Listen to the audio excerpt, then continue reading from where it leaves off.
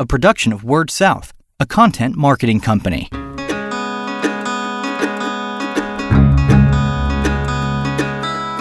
Story Connect, the podcast, helping communicators discover ideas to shape their stories and connect with their customers. What does it look like to have your annual meeting virtually? That's what we'll be talking about on this episode of Story Connect podcast. My name is Andy Johns with Word South, your host once again. And I'm joined on this episode by Chad Mix, who is the marketing director up at Norvado in northern Wisconsin. So Chad, thanks for joining me. Well, thank you for having me. What we'll be talking about, Chad and his group up there at Norvado, as far as I know, is either the first or one of the first cooperatives to have their annual meeting completely virtually. Which is something that in this time of the COVID-19 pandemic going around, that a lot of folks are probably looking at in the future if they're not already taking steps in that direction. So I wanted to be sure to have Chad on to talk about how they did things up at Norvado. So I appreciate you being willing to share your ideas. But so the annual meeting overall, before we get into specifics, how do you feel it went? I think it went really well. From an attendance perspective, it was the largest event we've ever had. Wow. And by a factor of 3, so a big increase. So I think, from an attendance perspective, it was great. We did have a couple of issues that we experienced because we had so many people. We thought that our website resources were up to the challenge, but with the number of folks that we had accessing at the same time, we had to make some adjustments on the fly, which didn't prevent, there might have been a couple of people that didn't get in and we still took care of them. But for the most part, we were still able to get everyone in. Excellent. Well, that's a pretty good response. If it's, that's a good problem to have, I guess. So That's great. Well, let's talk about, the timeline. Let's start there. Let's start back at when you guys first started thinking about, because you've only been at Norvado a couple of months. You're still fairly new up there. When did the process start when you guys started thinking, hey, we may have to do this virtually? What are our options? Yeah, it started pretty much when I started with the company, which was early March. So I think by mid-March, we had made the determination that we were not going to be able to have an in-person annual meeting, and we had to come up with a solution. Obviously, a virtual annual meeting is, we could have done something recorded maybe, but we really wanted to keep it in the same vein as a live meeting where people, could interact with the moderator, where beforehand they could talk to our employees. And so we thought a virtual annual meeting would be the best choice. So around mid-March is when we started. And then to do that, it wasn't just as simple as, crossing out the location on the posters. You guys had to change the bylaws to allow that to happen. We did. We changed the bylaws to allow for a virtual annual meeting so that it was legal and everything done the proper way. But we did have to change the bylaws. So our CEO, worked with our board to make those changes in a pretty quick time because, our meeting was at the end of last month, at the end of April. So, we had to work quickly. Definitely. Was there, and if you can talk to us in a little bit of the decision-making process, was there talk of canceling or postponing as opposed to doing it virtually? There was talk of it. It didn't last very long. Okay. I think our reaction was we want to put this meeting on. We think we know our members look forward to it. We've had good attendance in person. And we want to take care of it. So, there was some discussion around, do we cancel? Do we postpone? What are the legalities of that? And that quickly moved to, let's just keep it the same date, same time, and do it virtually. Excellent. And of course, being the telecom, being the internet provider up there, it's a chance to showcase your network, to showcase what the technology can do. So let's get into that a little bit. Obviously, you guys have the fiber network up there, which I'm sure helped. But If you can, talk me through some of what you had to do to get ready in the thinking. Did you have to you learn some new software to do it and then kind of map it out how things will work virtually? I guess there are a couple of questions in there. So let's start with the staging and the programming and all that. What were some things that you decided that you needed to do virtually, but they had to be a little different in terms of staging, programming, and that kind of stuff? Yeah, so I think in terms of how we put the platform together to be able to accomplish this, our choices were, use a WebEx type of tool, which we don't have WebEx. We use Microsoft Teams, and that has a limit on the number of folks. So there were some problems there. We could have used just something like YouTube or Facebook or something like that to go live, but then you don't have the control to manage who's logging in, to keep it private, to award incentives for people to show up. We give a bill credit for people to show up. So we had to manage that process. And so we quickly got to the conclusion that we had to build something.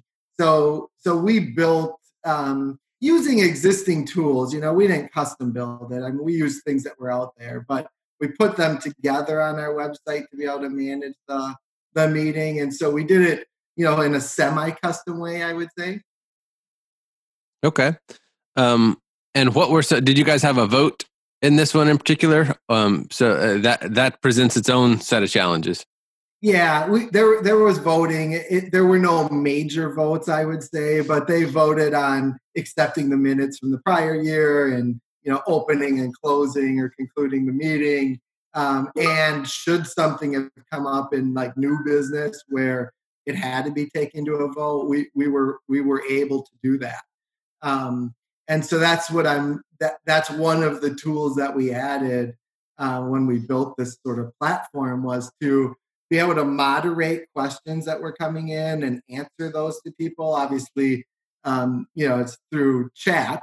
Or a chat type of tool, and then be able to launch polls or voting with options for people to be able to say yay or nay and record those votes.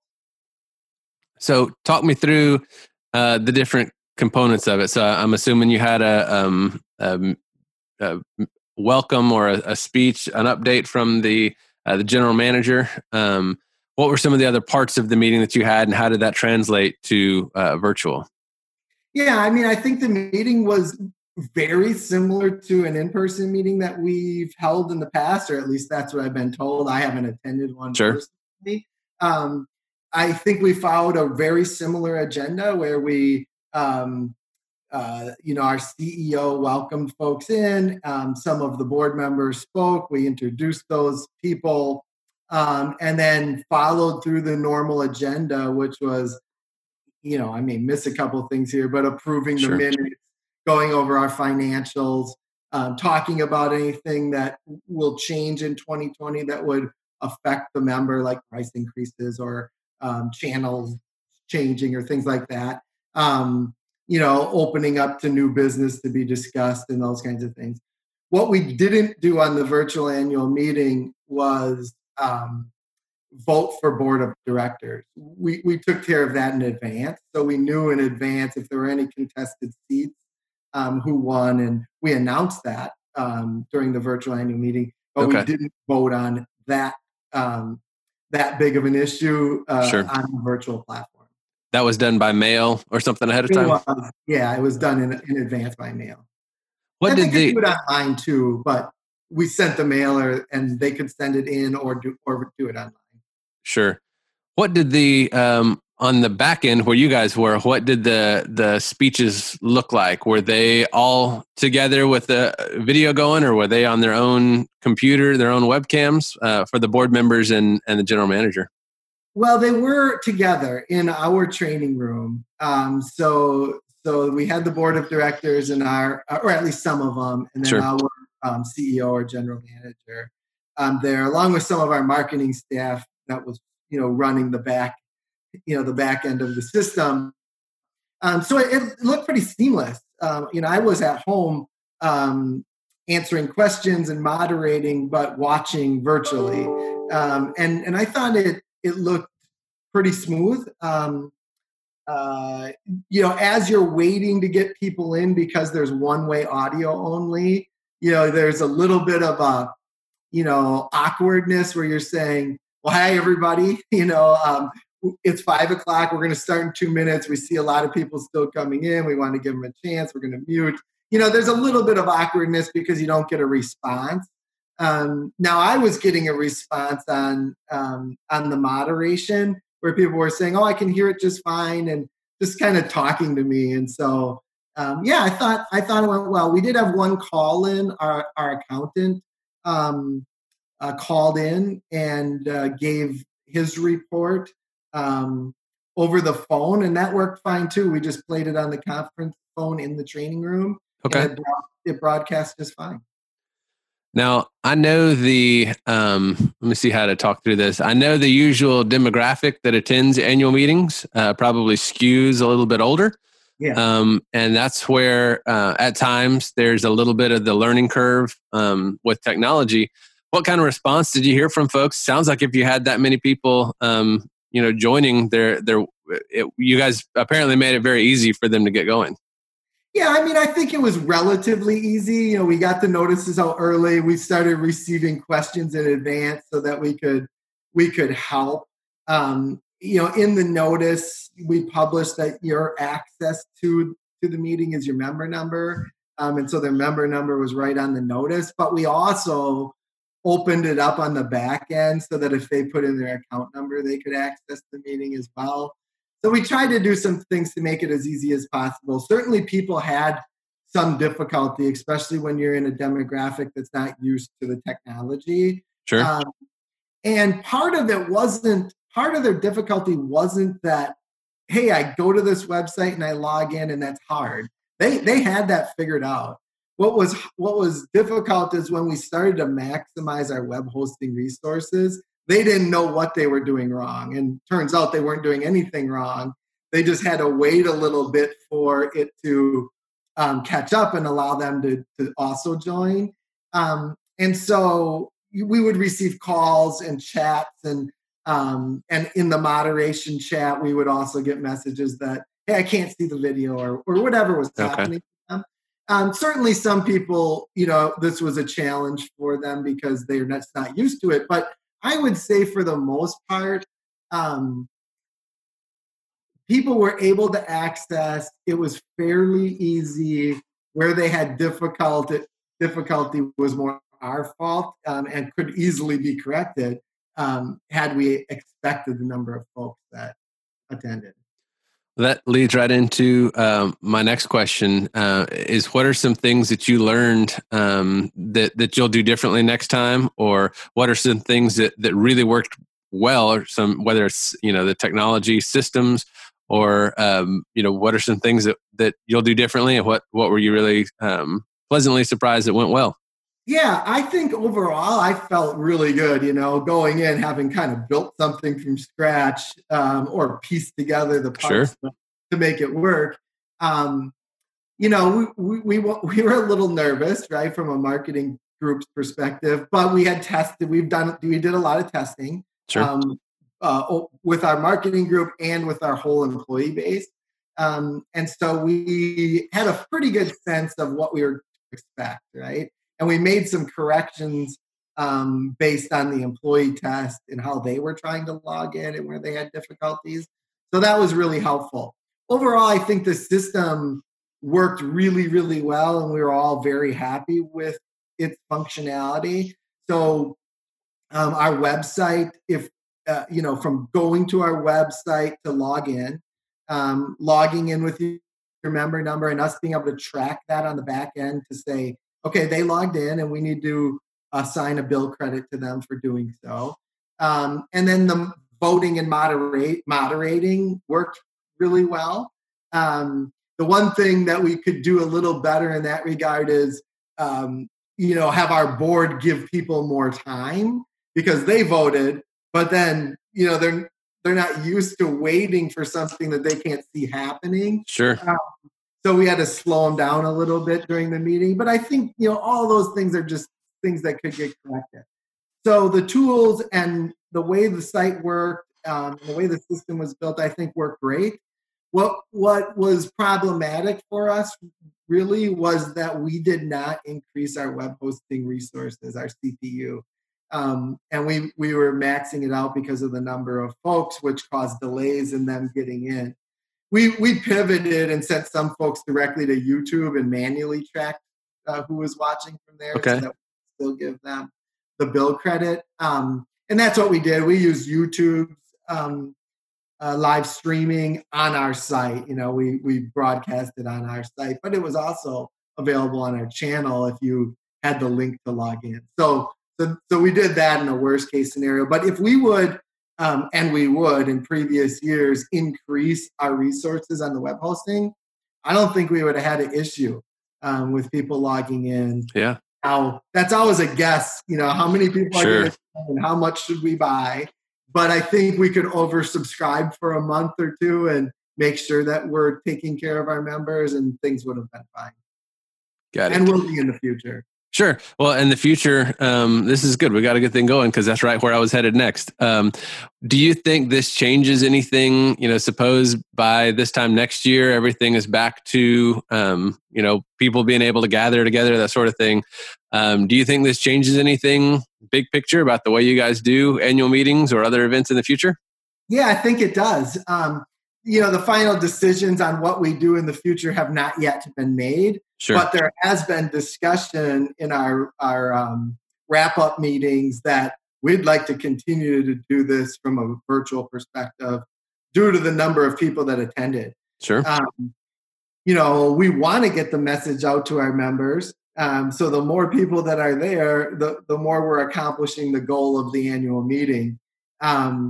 The downside, there are some downsides, some of that personal touch and talking to folks, but we did a lot of it just virtually. I think we can take care of in other ways throughout the year, and then use the virtual annual meeting platform to really grow the audience. So the thought is that we would continue to do this moving forward. Our CEO needs to, work with our board of directors on that, but the thought is that we would continue. Excellent. Last thing for you here. If there is somebody out there at another co-op who is thinking about, they're looking at their annual meeting coming up in a couple of months like you were, and they're on the fence, do we try to postpone, or, what do we do? Do we try virtual? What would you say to those folks, or what advice could you give them on making that decision and on taking steps to move forward? I would do it virtually. I would recommend that they move forward in doing it virtually and just keep doing business as usual, right? Instead of postponing and changing and, who knows? And when they postpone it, could have to be postponed again, right? So I think do it, hopefully not, but I think just do it virtually. My recommendation would be to make sure you get the tools that accomplish the objectives that you're seeking. So if it's private, and you want it to be live, and you're giving a bill credit or some reward for attending, then you need to get the tools to manage that, right? And if you want to have questions, you need to have the moderation tools. And if you want them to vote, you need the voting tools. And so I would say just make sure you understand those objectives that you're trying to accomplish, get the tools that enable you to do that, and then test it. Because we learned a lot through our testing, and we did a lot more testing than we originally thought we would.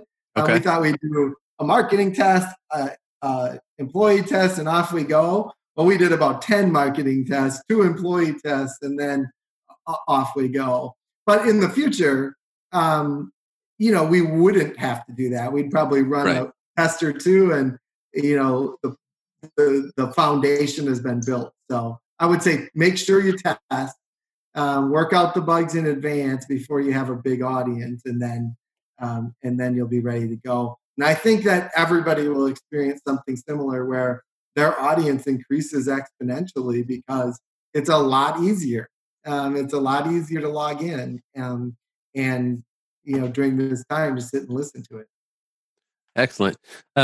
I know I said that was last, but as I'm thinking, do you think that 2 months, because you guys were looking at, you made the decision in early March, or you started thinking about early March, make the decision in mid-March, and then have the meeting at the end of April. Was that enough time? Is that about right? Did you guys feel really rushed, or would you, if you're somebody else, would you give yourself a little more time, or does that seem about the right window? That's always hard to say. I think it's a little bit dependent on your staff and your contractors. For me, I felt like, and I think for our staff too, I felt like it was perfect. We had to move quickly, but we weren't totally under the gun, right? We had enough time to do the research and get it put together. Got it. If we had more time, we probably would have done more testing and tweaking, and we could have added different things. But overall, I think that was plenty of time to accomplish what we needed to accomplish. Got it. I appreciate you allowing that bonus question there at the end. So thanks for that. He is Chad Mix. He is the marketing director at Norvado up in Wisconsin. Chad, thanks for joining me. Thank you. I appreciate it. I'm your host, Andy Johns, and until we talk again, keep telling your story. You've been listening to Story Connect, the podcast, a production of Word South, a content marketing company.